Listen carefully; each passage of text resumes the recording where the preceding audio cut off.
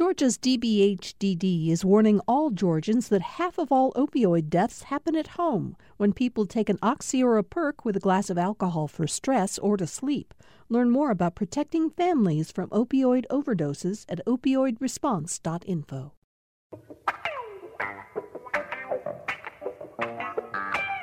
Good morning, everybody. Yes, this is Political Rewind. I'm Bill Nigut. I know some of you are surprised to hear me here at 6 minutes after 9. Guess what? I'm a little surprised to hear myself here, too. But we're making a change in the GPB radio schedule, largely because we recognize that politics is going to be such a huge story. It already is. It will be through the November elections. And so Political Rewind will be coming to you at 9 o'clock in the morning. During the impeachment trial, we'll be on the air only at 9 a.m. Because we'll be carrying the NPR coverage of the impeachment in the afternoon and evening. When the trial ends, you're going to have two opportunities every day to listen to Political Rewind, the 9 a.m. show and then at 2 in the afternoon. The only reason we're able to do this is out of the goodness of her heart, Virginia Prescott, the extraordinary host of On Second Thought, who's in the studio with me right now. Virginia, you're a really wonderful person to say, yes, politics matters. Take the time in the morning. Thank you for that. Well, thanks for the kind words. But, you know, we are public radio and we're responding to the public. We've got the impeachment trial, of course, in the Senate, the budget and legislation churning through the General Assembly. And, of course, election 2020, I guess, is big news. So it feels more relevant in many ways for people to begin their day talking about and discussing these. It's what is on top of mind. So I'm glad there's an opportunity to talk about that. Because On Second Thought is such a wonderful show. And there's such devoted fans out there. Tell everybody how they're going to be able to listen to On Second Thought from now on. All right. So because we cannot live by politics alone, we do have On Second Thought moving to Friday mornings at 11. So that's after the weekly news roundup on 1A. And then we'll be on Saturday mornings at 7 and continue to air Sundays at 11. Of course, you can listen online or download the podcast On Second Thought at GPB's website, which is going to give me a little more time to develop some projects and to do events in the community. You and I, we should tell people, I think, from my point of view, have had a terrific working relationship. It's been such a joy to have you here for the last year plus now.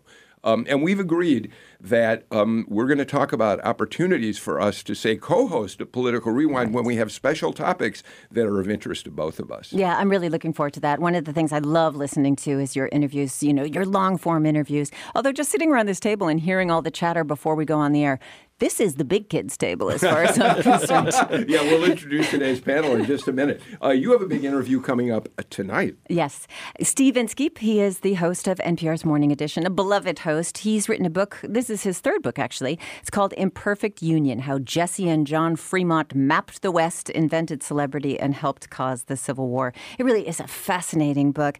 In the 1840s, John Fremont started going on these expeditions to try and give a route down out to the west, of course, to stretch the empire from sea to shining sea. And his guides became sort of travel guides for the hundreds of thousands of people who moved west. And his bold tales of daring do in the newspapers were thanks to his wife, Jessie Benton Fremont, a senator's daughter, confined by the limits of her day, but an aggressive promoter of her husband's image as an explorer. She was called by one critic the better man of the two.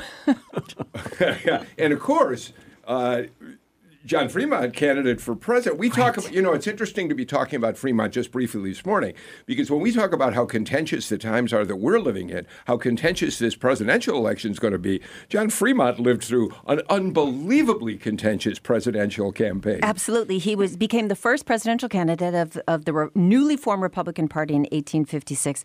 And of course, expansion challenged the parity of slave state versus free state, a huge driver of politics then. And there was also during his time a growing nativist movement and, of course, the abolitionist movement.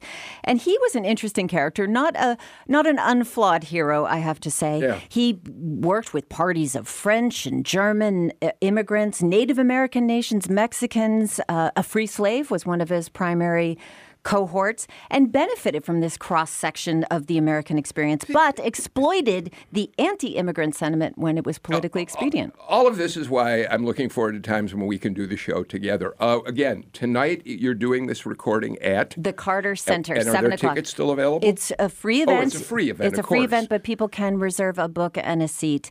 And Bill, just for the future, if you need anyone to talk election 1856, I'm your guy. Okay. When you get tired of election 2020. Virginia Prescott, host of On Second Thought, which will now be on the air Fridays at 11, Saturdays at 7 a.m. and Sunday at 11. Virginia, thank you. I have to say I envy you the opportunity to get away from talking about politics all the time, but I'll soldier on as best I can. Thanks, Virginia. Enjoy the seat at 9 a.m. All right. Let's take a quick break, and we'll start Political Rewind in just a couple of minutes with a great panel for today.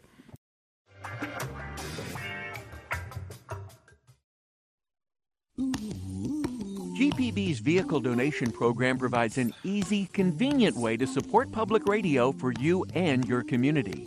We'll even pick up that car, truck, or SUV you've been wanting to get rid of for free. Give us a call, 877-GPB-1CAR, or go to gpb.org/cars. We truly appreciate supporters like you, and thanks.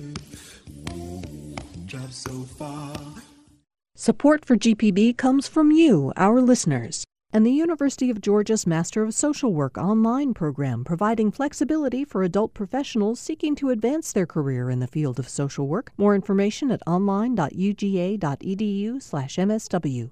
And MD Anderson Proton Therapy Center, precisely targeting head and neck tumors to reduce the chance of loss of taste, malnutrition, and feeding tube dependency. More at mdandersonprotontherapy.com.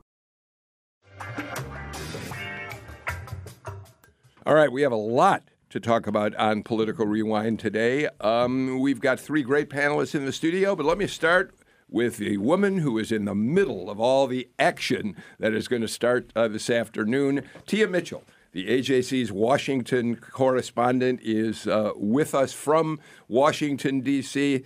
So are y'all excited, Tia?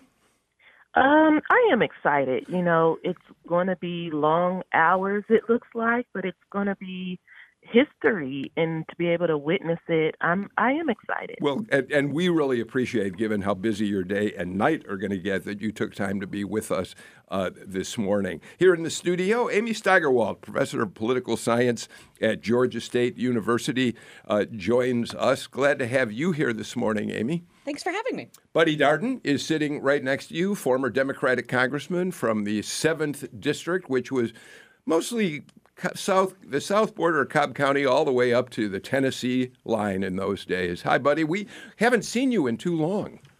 I'm so glad to be back. The old district, by the way, ran from the Chattahoochee River to the Chattanooga city limits, but I'm glad to be back by popular demand. It is by popular demand, no question about that. And Edward Lindsey, another favorite of this show, former Republican member of the Georgia State House. He represented Atlanta, now practicing law as part of the world's biggest law firm. Yes, indeed. Yeah, and you love to bring that out every week. Look, if you guys have the best... My clients love to hear it. Well, you have a great...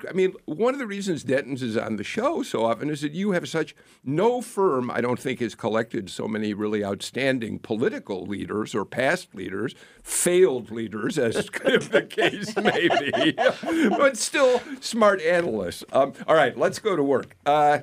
Let's start... We know, of course, the impeachment trial is going to start... or continue, really, at 1 o'clock this afternoon. GPB will bring it to you on the radio side, NPR's coverage, and it's expected to go until late into the night. Tia, let's just start by talking about just the beginnings of the trial.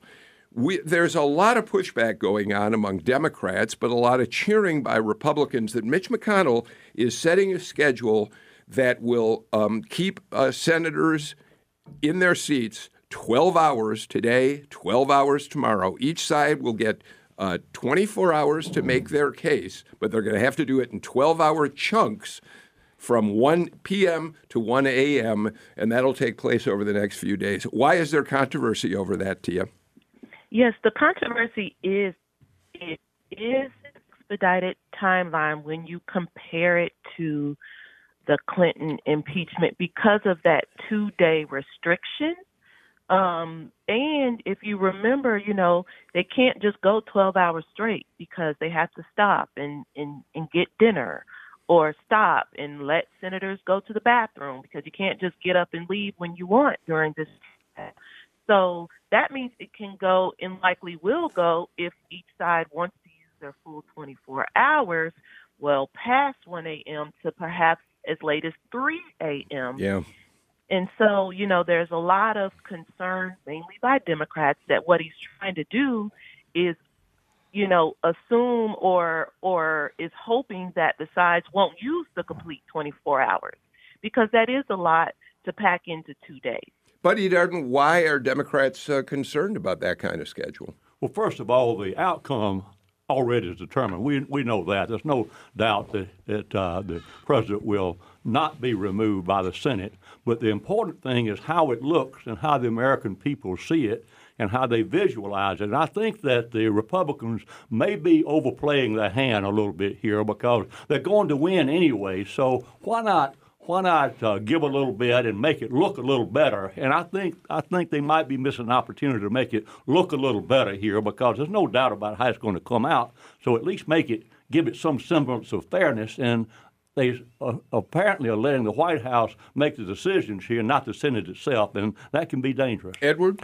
Well, I kind of wonder whether there's some crocodile tears being spent on this, because I can think of 4 Democratic senators in particular who are probably not too upset by the expedited level. 4 candidates for president. And that's Senators Warren, Sanders, Klobuchar, and Bennett, who very much need to get back to Iowa in order to campaign for that in that race. What is it, 2 weeks away from now? So my guess is those 4 in particular aren't crying too much about the expedited calendar. Amy, Buddy, it makes an interesting point, overplaying your hand on this.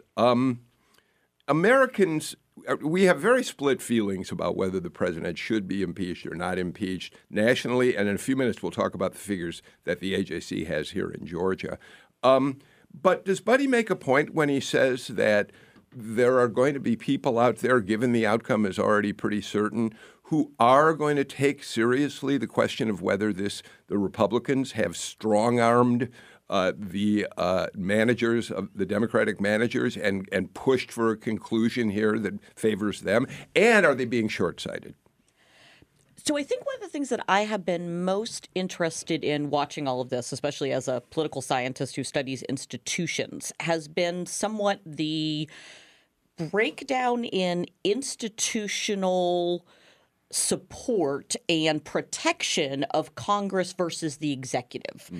And in some ways, I think that's also what we again see playing out. I mean, if you read the White House's response to the briefs that they filed, there is a very strong argument in there about almost absolute executive power, suggesting that, in fact, Congress doesn't have a role in a lot of things, including perhaps the impeachment, suggesting that determinations by Congress could itself be unconstitutional.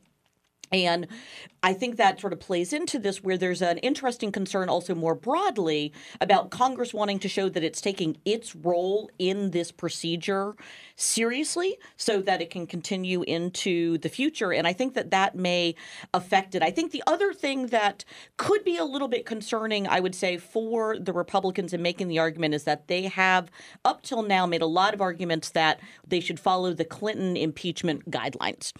And what is interesting is where they've made some really significant departures from that. One is the shortened time frame.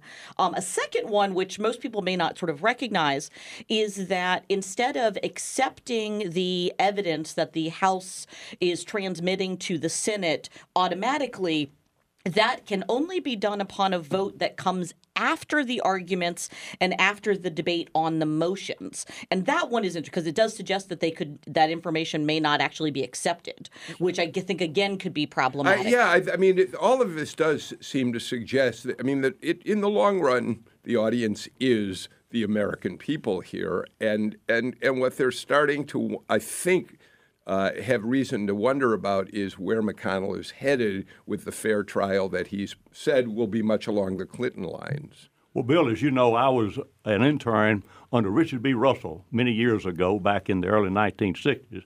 And at that time, the Senate was supreme. In fact, the President Kennedy at the time, and then President Johnson, they walked in fear of the Senate. Yeah. And the Senate didn't take orders from anybody. In fact, you've probably read the book about Johnson, one of Carroll's books, in which then Vice President Johnson wanted to meet with the Senate caucus and discuss issues with them and become a part of the caucus, and they expelled him. No way. They said, no way. Tia, let's turn to some Georgians who are going to play a role in all of this, particularly Doug Collins, we learned, based on something you filed very early this morning or yesterday.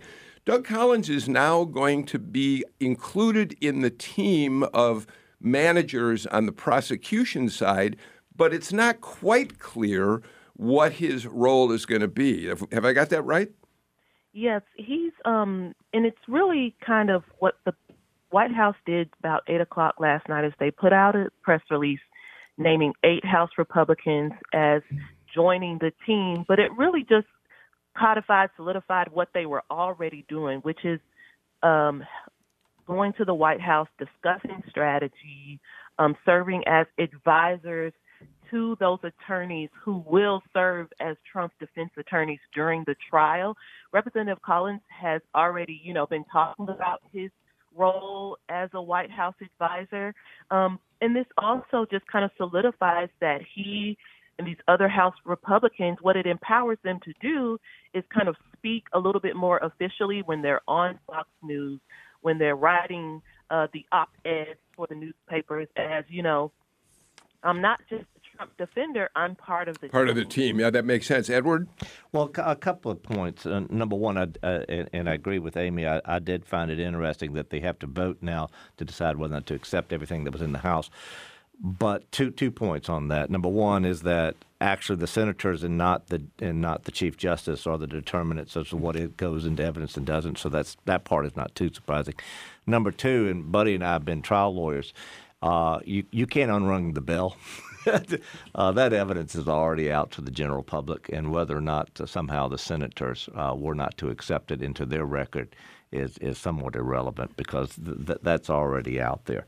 The third thing I want to point out is, and Buddy's absolutely right in terms of maintaining that separation of powers, but there is an excellent article in Politico, I believe, yesterday that did talk about this idea of this total arm's length transaction between the Senate and the Clinton impeachment wasn't quite right. I mean, Daschle's staff and the White House staff did correspond closely. Yes, but they had 100-0 approval of the rules. I know, but my point is that there was a lot of going back and forth. And matter of fact, there was even a code as to when the president wanted to make sure that a certain question got asked a certain way that he could do so. So that there was some behind the scenes going on then. What about so I'll throw it out to all of you, Amy. What about Doug Collins? I mean, President Trump has shown time and time again, Collins, as Tia points out, just one of the House defenders of the president. Will be part of this defense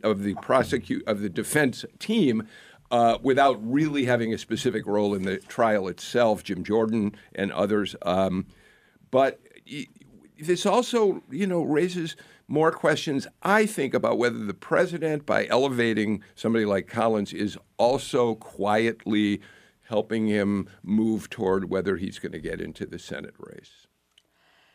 Perhaps. I mean, the president made very clear that Doug Collins was his choice for to be appointed for the remainder of Johnny Isakson's term, and certainly sent out also surrogates to try to reinforce that. And so I think that does come up. I think more broadly, it is sort of a signal that definitely the Trump administration, perhaps the Republican Party more broadly, sees Doug Collins as a rising national figure and someone to be supported and elevated. Yeah. Similarly with the others that have been in there. I think Elise Stefanik is an interesting one there, also. And they're very high on her. Yeah, even as I said that, Buddy, I started to wonder if I got that wrong. Well, of course, he's throwing Doug Collins a bone, and I think it's good to give him an opportunity to stay keep his name out there. But the one that mystifies me is why in the world they want to bring Ken Starr on board. Because, I mean, that just brings out the worst of the Clinton era, as well as people wondering, what in the world is he doing there? Well, there's also a lot of Me Too questions about Ken Starr. I mean, well, and Alan Dershowitz. But the other part that's really actually fascinating, which I think goes more to this, is that the people who signed all the briefs that have been submitted so far are not the ones that supposedly are the legal team arguing in the Senate chamber. And that is really fascinating. Like Dershowitz and Starr are not on any of those briefs. Yeah. Who is, which is an interesting question that I haven't been able to research enough, is the White House counsel, who a lot of times is not supposed to be involved because this is the president in his personal capacity. Yeah, Tia, I think... But I believe he was involved in the Clinton one as well. Oh, was he? Okay. Yeah. But I may be wrong. Pat Cipollone is going to be one of the defenders of the president, and there is a question, Amy mentions it, of whether or not the White House counsel really represents the institution, the White House as an institution, or the person occupying the office. Clearly, Cipollone is representing the person who occupies the office in this case. Now, he would probably argue, yes, but in terms of executive privilege and that sort of thing, I'm simultaneously defending the office. Tia? Yeah, I think we have to remember that a big part of Trump's case against impeachment is saying that the articles themselves, the charges themselves are invalid and unconstitutional. So even before they get to arguing whether Trump's actions were or were not proper, they're trying to, on the face, say this whole thing should be thrown out. Just on its face, it's wrong to even go down this path. And I think that's where, the constitutional law experts in the White House counsel are kind of hoping it doesn't even get to digging too deep into what the president did or did not do, say or did not say. Let me do this. Edward, you want to make a quick point because I want to play David Just a quick Perdue. point. That is also why Alan Dershowitz is there, is that he is going to be arguing that absent a crime, there is no impeachable offense. Buddy, let me play for you an excerpt, just about a minute, of David Perdue's appearance. He represented the Republicans yesterday on Meet the Press. Chuck Todd, as he often does, grilled him fairly closely. Let's just listen to a bit of their exchange, and then, buddy, I'd love you to start the response to it. Why not have the United States Senate put this man under oath and hear what he has to say?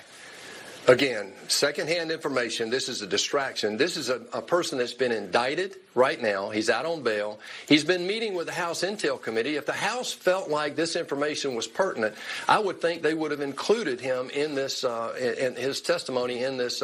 How is it secondhand? He was in Ukraine. He was doing the bidding. He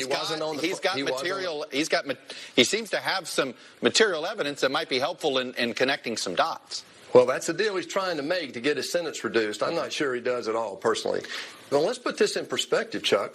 The headlines of the Washington Post on the day President Trump was inaugurated said that the campaign to impeach this president has already begun. This is impeachment looking for reasons. They want to undo the 2016 election and, in fact, the 2020 election, I believe. So I really think that what happened in the House was not a fair trial. It's illegitimate because of that. They denied due process to the president. We're going to try now to have a fair trial in the Senate. All right, I should have set that up. That he's talking first, of course, about Lev Parnas, who has basically turned against the president, gave an extended interview to Rachel Maddow, has turned over all of his documents to the House to make the point of how involved the president really was in all of this Ukraine business. But beyond that, buddy, you heard David Perdue continuing the defense of the president, why this impeachment is illegitimate. Yes, I did, and if there's ever been a personification of a sycophant for President Trump is David Perdue. I think they need to find themselves a little more able spokesman, frankly, when they make the case, and somebody who can match wits with Chuck Todd. You know, I've been in this world for 76 years now, and in my lifetime, I've never seen a more weak and ineffectual less influential group of senators from Georgia than what we have now. So maybe things will get better. Well, with the 51% approval rating in Georgia, right? David Perdue has he has a pretty strong approval rating. Let's keep that in mind. Let me, Tia, we've just got, Tom Faust just forwarded to me breaking news. CNN is reporting that the House managers, this is apropos of our conversation, have called White House counsel Cipollone a, quote, fact witness, and they're demanding he disclose all firsthand knowledge. Amy, so, I mean, that has been in the air. Cipollone is close to the president. He's been involved in many of the decisions, we assume, that went on over Ukraine and other matters. So now the House is sort of calling him out and saying, you can't defend the president without disclosing the ways in which you may have been involved in some of the decisions around Ukraine. So the place where this really comes up is partly on Ukraine and also on the obstruction of justice charge. Yes. So there was a letter that was sent on October 8th to the House of Representatives, which said that under direction of the White House counsel, basically anyone who was subpoenaed, they were going to fight that. They were instructing people not to comply. And given that that is one of the charges in the second article, it is fairly relevant of where that statutory and sort of constitutional authority came from and where that comes in. And the fact that he was the one who authored that opinion was to many people sort of a surprise as it was. All right. But Tia, that's going to, I mean, as there are many things that Democrats try to do in this Senate trial, that's going to be a losing argument, isn't it? Yeah, I think it's going to be hard for some of those insidery witnesses. Also, you had both into that list. It's going to be hard for the Senate Republicans to go along with calling those people that we know President Trump does not want to testify. But what it gets at is this central disagreement about having witnesses at all. And that's, again, a difference with the Clinton impeachment is the witnesses kind of came with the trial. You know, they already had depositions and witness testimony that was part of the documentation that started the trial off, and we don't have that here, and that's just going to be a central disagreement until the trial concludes, most likely. An interesting, perhaps, discussion here would be the likelihood of different witnesses and different documents coming in. My guess, like I said, since you can't unring the bell, whatever was produced in the House is going to come in one way or the other.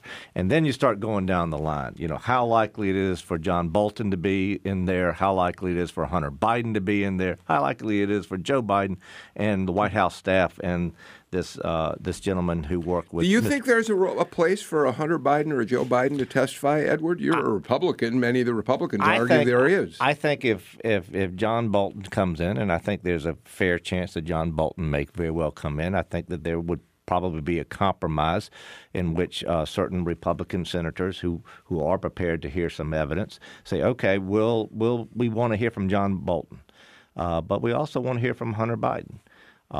If underneath the simple fact that the allegation is that the president pushed for this investigation for purely political reasons, but let's hear from the young man that was at the center of this push for an investigation in the Ukraine. Let's see if there's any substance to it. So I could easily see, as part of a grand compromise between the House and between the Senate Republicans and Democrats, going, you get Bolton, we get Hunter Biden. Yes, but isn't that an effort to call the Democrats' bluff on witnesses, buddy? Well, this is just great theater. This seems like to me an old Perry Mason episode where Perry Mason knows his client is guilty and has seen his client commit the act, but at the same time, he's defending him at the same time. Wait a minute. Perry Mason never had a guilty client. Never had a guilty client. Never had a guilty client. You got that wrong. I'm sorry, Congressman. Let's do this. Let's get a break out of the way. When we come back, we've got some great numbers from an AJC poll. Tia, I'd love to have you help walk us through them and let the panel discuss what they show about impeachment, what they show about favorability of candidates for the Senate, the governor, the president. We'll do all that after this message.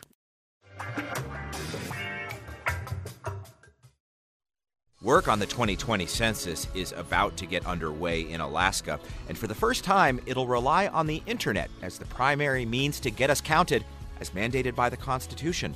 Meanwhile, the specter of questions over U.S. citizenship still hover over the 2020 census. The facts from 2020 Census Director Stephen Dillingham. That's next time on 1A. Listen this morning at 10 here on GPB Radio. Support for GPB programs comes from our listeners. And the Harry Jacobs Chamber Music Society at Augusta University, presenting the Minguette Quartet with guest pianist Andreas Klein, Tuesday, January 28th at Maxwell Theater. Tickets and more information at augusta.edu/harryjacobs. And Georgia Cares, the state health insurance assistance program. Medicare wellness services can help with disease prevention and early detection of illness. Information about Medicare screenings is available at mygeorgiacares.org.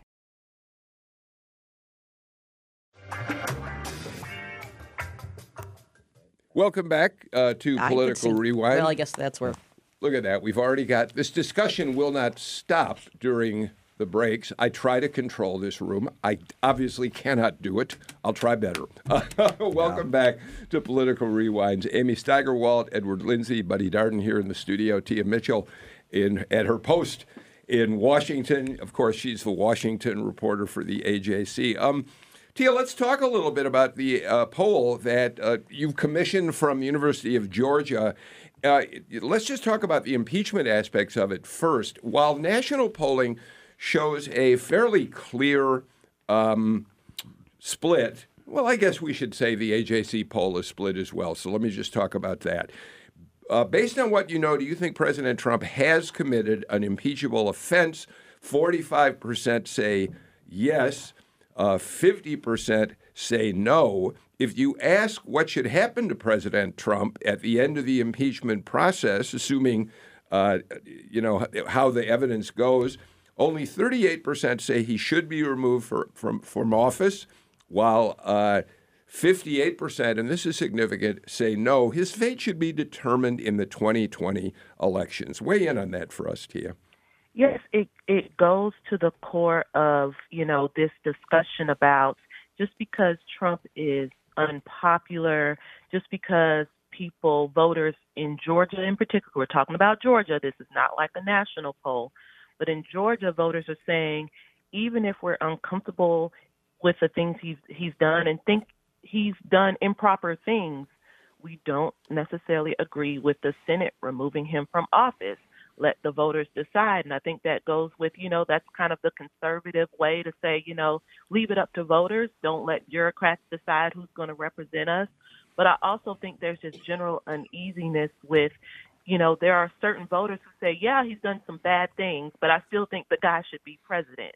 And we can't ignore that really is a narrative that we're hearing from voters. The question, Buddy, of whether the voters should decide his fate or whether the Senate should is at the core of an awful lot of this. We know that the Senate is unlikely to actually convict him. Nevertheless, again, it's the American people who are the real jury in this. True, but the outcome in the Senate is a foregone conclusion. So what we're looking at is how this is going to look and what the people are going to hear. And I think how this comes out might affect the outcome of the election one way or another. Exactly. Yeah. Edward, with that in mind, the AJC poll asked, thinking about the 2020 election, do you definitely plan to vote for Donald Trump or do you definitely plan to vote against him? 44% of Georgians say they will vote for him. 47% say they'll vote against him. 8% say they just don't know. That's pretty much within the margin of error, or pretty close to it. Yeah, there were a number of anomalies in this poll.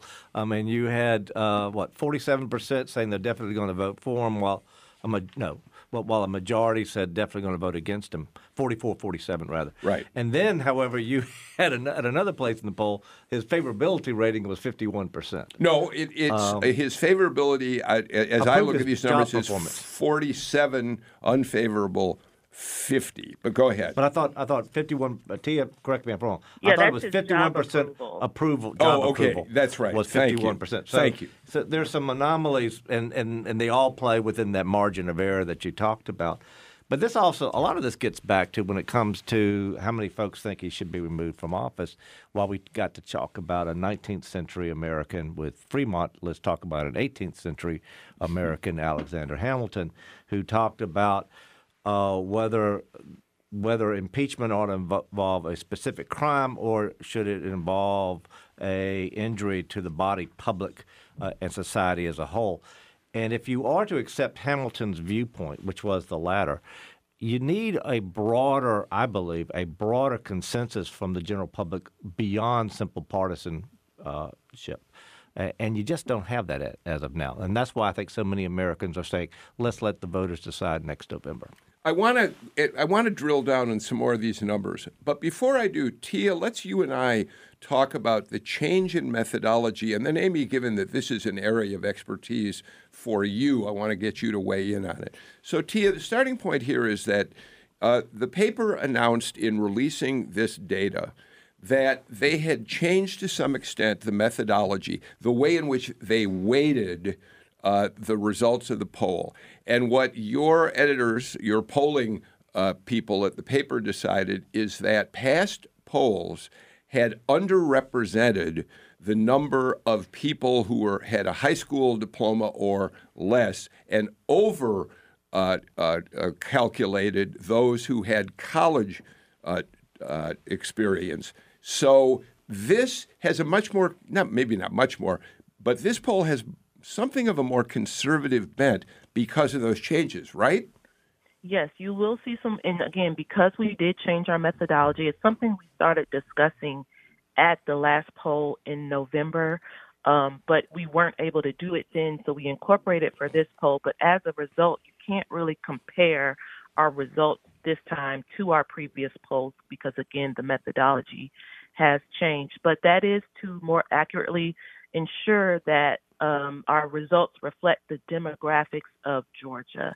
And waiting for education is something that came up, even all the discussion about polling after the 2016 presidential election and what pollsters got right and wrong, that waiting for education became a big part of discussion. And so we wanted to make sure we reflected that. It took a little time for us to perfect our methodology, but we're happy to incorporate that in the latest poll, and we're always looking at ways to make sure that, our polling is the best it can be in partnership with the University of Georgia. Amy, you can look at this in two ways. You can look at the science of polling and see how they did it, which I'd love for you to comment on. But then there's the larger issue here, which is just what Tia ended with there. One of the reasons President Trump shocked many people in the United States is that not just in polling, but in our just general comprehension of the electorate, people forgot how influential those with high school diplomas and less could be. Yes. So the issue with polling is that it's trying to, without asking every single person, ask enough people of a representative sample of those people what is going on so that we can take a snapshot of views. And the problem is that representativeness is ensuring that you're not only asking a random group of people, but that random group of people accurately reflects what the population looks like. Yes. So if, in fact, the state, for example, in the state of Georgia, you have to ensure that you've got a fairly decent mix of races in responses, right? We are not a solely white state. We have quite a large, right? We have the largest middle-class Black population in the country, so that needs to be reflected, right? We also need to reflect the distribution of people that live in city versus rural areas. In those rural areas, as Ed and I were talking about earlier, you are going to have more people that are have not perhaps gone on to college, and so maybe did vocational training and did other types of training, but they didn't go past high school, and so it's keeping that in. And part of that is to then reflect where those are. The issue is playing with those weights, and it is both. It is a science, but there's an art to that science of trying to make sure that you're weighting things correctly, that you're accurately reflecting, that you're not then giving too much to a particular side such that it shuts out another one. Because the problem is that you want to try to get the most accurate results that you can, but not have to, in fact, ask 1 million people, that we instead can ask 1,000 people. And so that's where the concerns can be. And I think that's why we also really have to pay attention for those that are sort of listening, and I'm getting really wonky, that margin of error. Yeah. Because what that means is whatever number it says, you can act. The reality is, so if the number is 50, If your margin of error is 4%, that means that the actual answer is somewhere in a range between 46 to 54. Right. And so we have to take that into account. And that's why some of these numbers we can have a bit more reliance on, right? Some of them are very strong in certain areas, especially on polling about issue areas. And we should say that margin of error is most determined by the number of people in the sample. Exactly. And this sample is a really healthy sample size. It It's is a well healthy over sample size. 1,000 people, Yeah. which is Once why you the get over margin of 1,000. error is a little bit lower. Buddy? Well, as a polling skeptic, I find this very enlightening. I appreciate you bringing this to me because I've learned something today, and it's very helpful to me. I make two quick observations. I would respectfully say to Tia that you mentioned perfecting the sample. I think what you mean is improving the sample because I don't think you ever perfect it. And the second thing I believe is that a lot of people, especially folks that vote for Trump, aren't too proud of it and won't admit it. And so you have this in a lot of sensitive issues, not just Trump, but on racial issues and all other things that are sensitive to people. And so a lot of people just don't want to admit where they are. And I'm not saying that this is something that would necessarily skew the results totally, but I do think that's a factor, Amy. Well, sometimes it's not just a matter of whether or not they're proud of their vote or not. It's whether or not they're skeptical of the person asking the questions. And so keep that in mind. We don't necessarily always need to assume that it's because they're not proud of it. Sometimes they don't necessarily trust the person who's asking the question. I agree. So, Edward, the numbers on the surface for the president appear pretty good in Georgia, given that we're still 11 months away from the election, a little less than that. But there are some troubling signs here. Tia, you filed a story where in looking at the crosstabs in terms of African Americans who were polled by the AJC and women. Tell us why those numbers aren't as positive for the Republicans. Right. And let's start with, Donald Trump made a big show in Atlanta in November of launching his African American voter outreach and saying, he's going to be able to pull African American support away from Democrats because, Democrats have failed them and President Trump provides hope. And the polling shows that African American voters are not buying that, and I'm talking about just strongly disapprove. There was 76% of the black voters polled said they strongly disapprove of the way the president is handling his job. When you include the somewhat disapprove, it goes up to 87%. And his, you talk about favorability, his favorability amongst African Americans is even lower than that. But even among women, you had over half of women, 51%, saying they strongly disapprove of the way President Trump is handling his job. So, it goes to show you that among, women voters, over half of the population, African American voters in Georgia, a huge voting bloc, Trump is not doing well going into his re-election campaign, and it's also that's also troubling, I would think, for those who are running statewide down ballot, especially those U.S. Senate races. Yeah, so Edward, this. The standard reply to what Tia is talking about, when people say Georgia's becoming a purple state, the real answer to that is no. Georgia is a blue state, but the people who would turn it blue don't turn out to the polls. And that is a big part of all of this. Well, I'm not necessarily sure I buy that one, but I do strongly believe that both parties need to work harder to attract voters in those demographic areas where they're weakest. Republicans need to work awfully hard to bring in more African American voters and need to heal some of the differences with certain women's segments. And Democrats, but conversely, need to do much better with white voters and with men. But the fact of the matter is, if you go down through the favorability, not just with Trump, but looking at the poll that Tia's newspaper did, Governor Kemp, 60% favorable rating. That takes an awful lot of Democrats to cross over in order to get that. Senator Perdue, 51% favorable rating. So down ballot beyond the president, this still is looking like a pretty good year for Republicans, unless the Democrats can start to make up some ground that they're way behind on.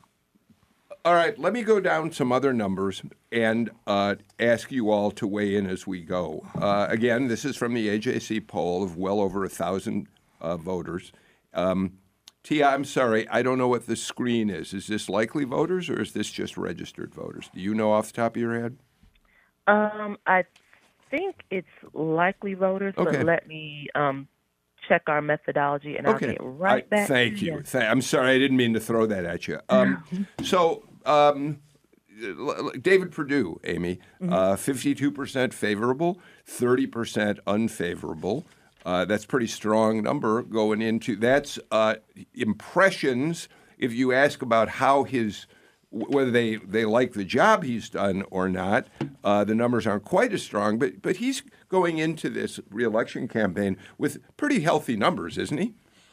They're not too bad. I mean, I think it's good that he's above 50%. That certainly helps him.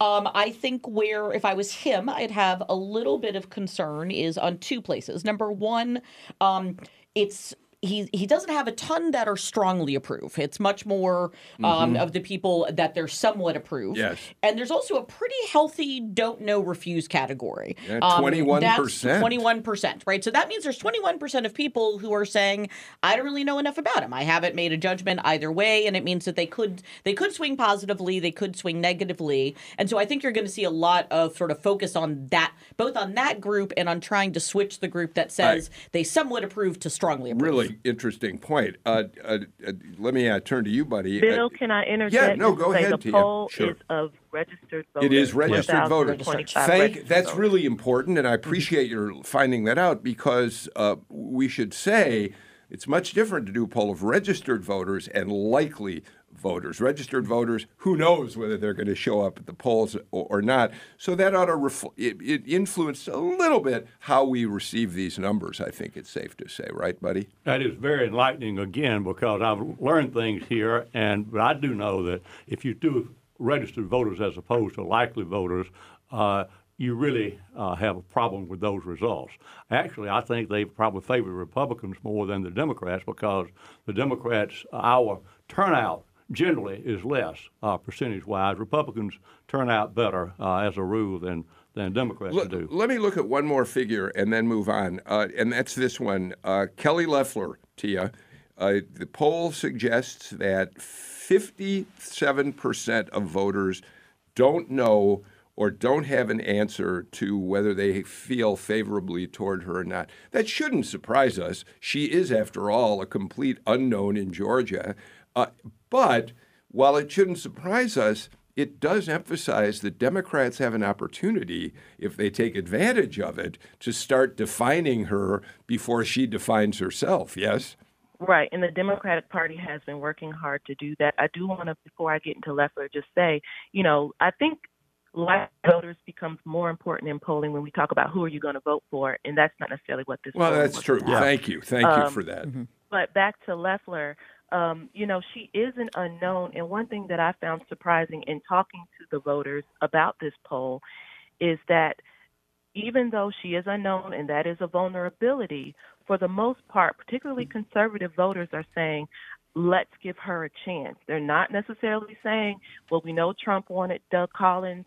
We don't trust Kelly Loeffler. They're saying this is who the governor selected, and it was the governor's prerogative to do so. Now let's give this new senator some time to prove herself. So I do think she has time. But again, the Democrats also see a vulnerability there. And they are going to try to, it's a winner-take-all special election, so there is no party primary. And Democrats are going to work hard to get one of their people, in the top two. There's still a lot, it's still really, really early. Edward? Well, three quick points. Number one, you're right. There's a large percentage of the population doesn't know her, but she is still above water. And I think that's significant by about five percentage points. The second thing, it's not a poll, but it's still, I think, extremely important that we need to remember here. Democrats are worried about Loeffler, as shown by the fact that they've yet to be able to get a what I call a first-tier Democrat to step up and run against her. And we're now into election year 2020. And the third one is that we're dealing with the jungle primary, and so a lot of it's going to be dependent upon whether or not the Democrats can coalesce or whether or not they're going to have a multiple Democrats running in this jungle primary in November, which ought to go very much to the benefit of Senator Loeffler. Yeah, and also whether or not the Republicans are able to ensure that she doesn't have someone else running But I'm against beginning her. to think that probably will. And we raised this point earlier with Doug Collins. Keep in mind that, yes, the president did pick Doug Collins to be one of his defenders on the floor of the Senate.